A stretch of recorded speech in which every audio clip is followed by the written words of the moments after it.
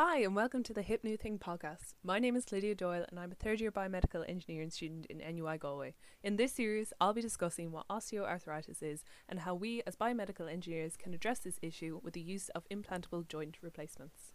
So, to begin with, what is osteoarthritis? Osteoarthritis is a degenerative joint disease that is often characterized as a condition caused by joint wear and tear. It is the most prevalent form of arthritis, accounting for about 59% of all cases. It is most often present in synovial joints, like the hands, the shoulders, the knees, and the hips. Patients who could be at risk of developing osteoarthritis could have had a previous joint injury, excessive weight gain, or there could be simply a family history of it there too. It is thought to be caused by an imbalance between the cartilage, which cushions the ends of the bone in the joint, and the chondrocyte that is trying to replace this cartilage.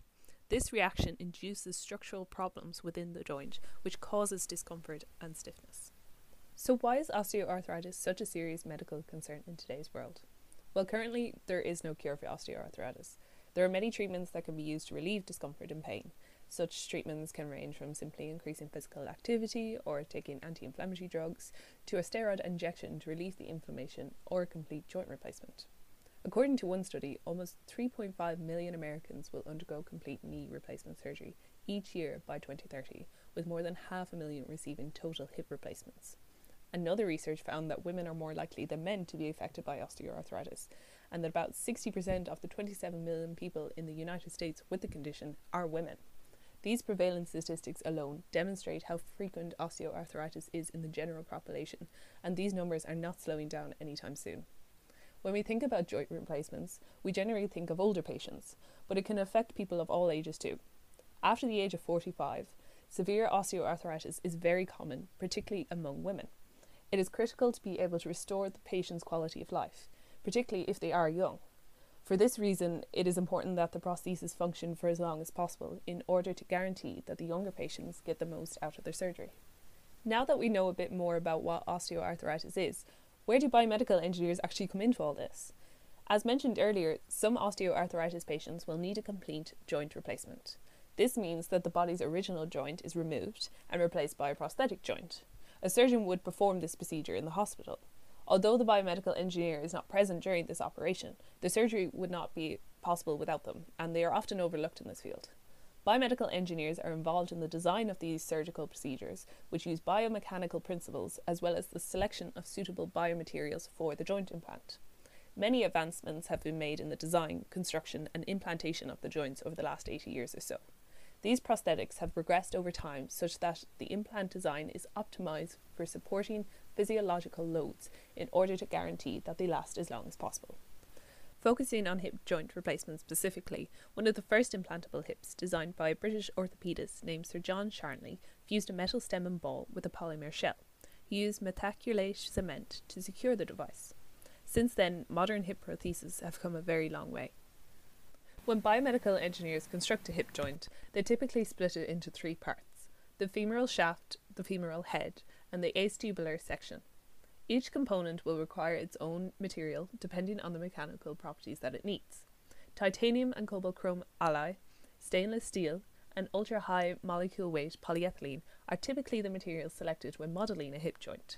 Each part must also be built to accommodate a variety of body shapes and sizes. It is not as easy to assume that biomedical engineers design these joint replacements and are instantly ready for use.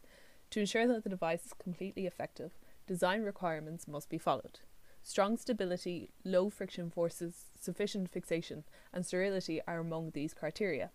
Many calculations and experiments are performed to ensure that the joint mimics a normal working joint in order to satisfy these standards. It is the biomedical engineer's responsibility to clearly consider the needs of the patient and to create a device that can enhance the patient's life. So I'm going to wrap up the episode here. I'd like to thank you all for tuning in, and I hope you've enjoyed our time together on the Hip New Thing. It's been a pleasure to share my thoughts on osteoarthritis and why I think biomedical engineers play a critical role in the continued advancement of joint implants. Thanks again, and I'll see you next time.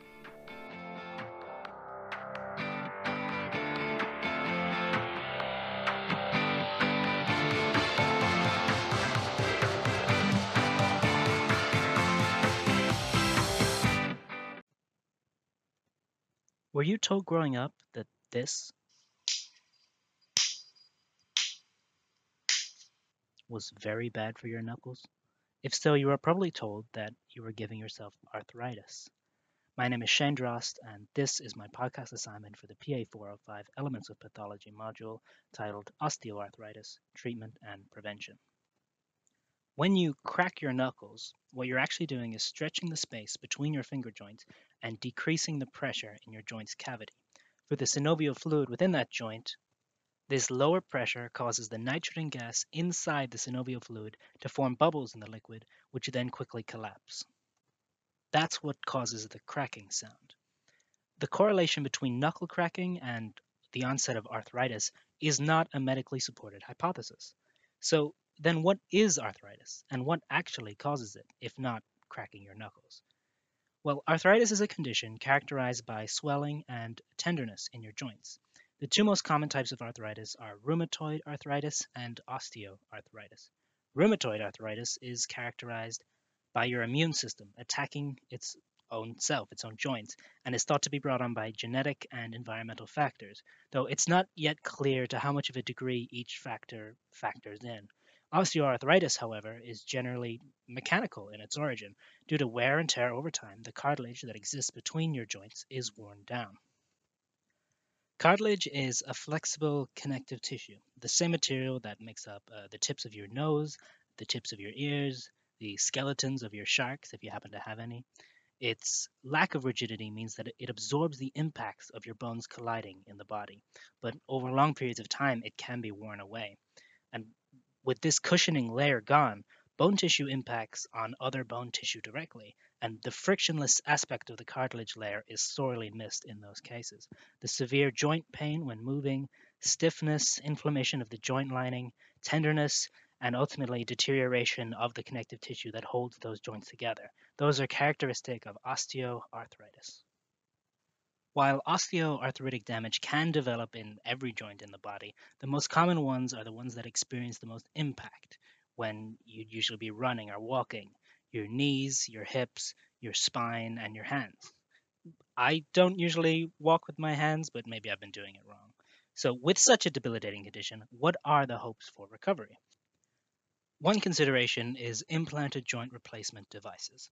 As far back as 1891, German doctor Themistocles Gluck experimented with replacement of the hip joint using an ivory ball joint atop the femur, but it wasn't until the 1940s or 50s that implanted metallic hip replacement started being prescribed as osteoarthritic treatments. In this surgery, a damaged hip joint is replaced with an implanted artificial prosthesis. These hip joints generally last between 15 to 25 years or so and alleviate severe pain in those suffering from osteoarthritis. Artificial hips mimic the natural ball and socket joint that exists between the uppermost leg bone, the femur, and the socket of the hip in which the femur would naturally reside, that socket being called the acetabulum. How the surgery works is that the patient undergoes anesthesia and then the surgeon makes incisions into the body to expose the hip joint. The actual incision could occur in several places depending on the method used by the surgeon, but for hip replacements, the incision is generally made laterally, coming at the hip joint from the side while the patient is lying down. The femoral head of the leg bone is reshaped surgically, with a rod inserted into the bone snugly, providing support for the artificial spherical head attached to the bone's tip. The socket of the hip, the acetabulum, is cleared of any remaining worn down remnants of the joint's original cartilage, and then a new artificial socket is inserted, called an acetabular cup. This is cemented in place, or less commonly fixed with screws, or fitted using friction along with a porous coating. The exact design of the acetabular cup varies, as does its method of fixation, but the main feature is that the socket is perfectly matched with the head on the femoral ball head to create a joint that allows a full range of motion for the leg. Another implanted joint replacement is the knee joint replacement. Knee joint replacements, also called arthroplasty, are also used to combat the effects of osteoarthritis in the joint between your femoral and tibial bones of your leg. This surgery, similar to the hip joint replacement, is done by mimicking the natural joint already existing within the knee. This surgery is complicated by the presence of the patella. The patella is commonly called the kneecap, a piece of protective bone over this joint which must be shifted to one side of the joint to expose the connection point between the femur and tibia bones. The ends of the femur and tibia are replaced with prosthetic versions which perform the same function, creating a groove for the tibia and femur to glide against one another in a smooth motion. The tibial replacement is generally made of a slick plastic material where it interacts with the femur, recreating the smooth, frictionless movement of the body's cartilage. Both of these techniques described previously have been in use for many decades and are considered staples of joint replacement surgeries. Their age, however, is not to be confused with complacency. Strides forward are still being made in the joint replacement methodologies. Better material science has led to longer lifespans of joint replacement components. Increases in technology have led to advances such as computer assisted surgeries and even robot performed surgeries for hip replacements. By and large, however, the best method of pain alleviation for osteoarthritis remains the same as it was 50 years ago. Don't get it. There are steps you can take to save yourself the pain and the cost of this condition. While age is an unavoidable factor, the inevitability that your body will decay and deteriorate, and everyone and everything in the universe is ultimately finite. Okay, well, avoid high contact sports. Joint injuries from youth increase your risk of developing joint problems later in life. Cycling and swimming are low impact sports to consider, or if one does choose long jumping and marathoning, where possible, perform these activities on soil or matted surfaces rather than tarmac at them to alleviate the stress on your joints. Your weight and diet is another factor within your control that highly affects the longevity of your joints and the cartilage therein. The more weight your body is carrying, the greater toll it takes on your knees and your hips. And it's also thought that a diet high in calcium and vitamin D leads to better bone and cartilage health in your body overall. So thank you for taking the time to listen. And you can now feel secure in the knowledge that your knuckle cracking habit is not going to cause you years of severe irritation, just everyone else around you.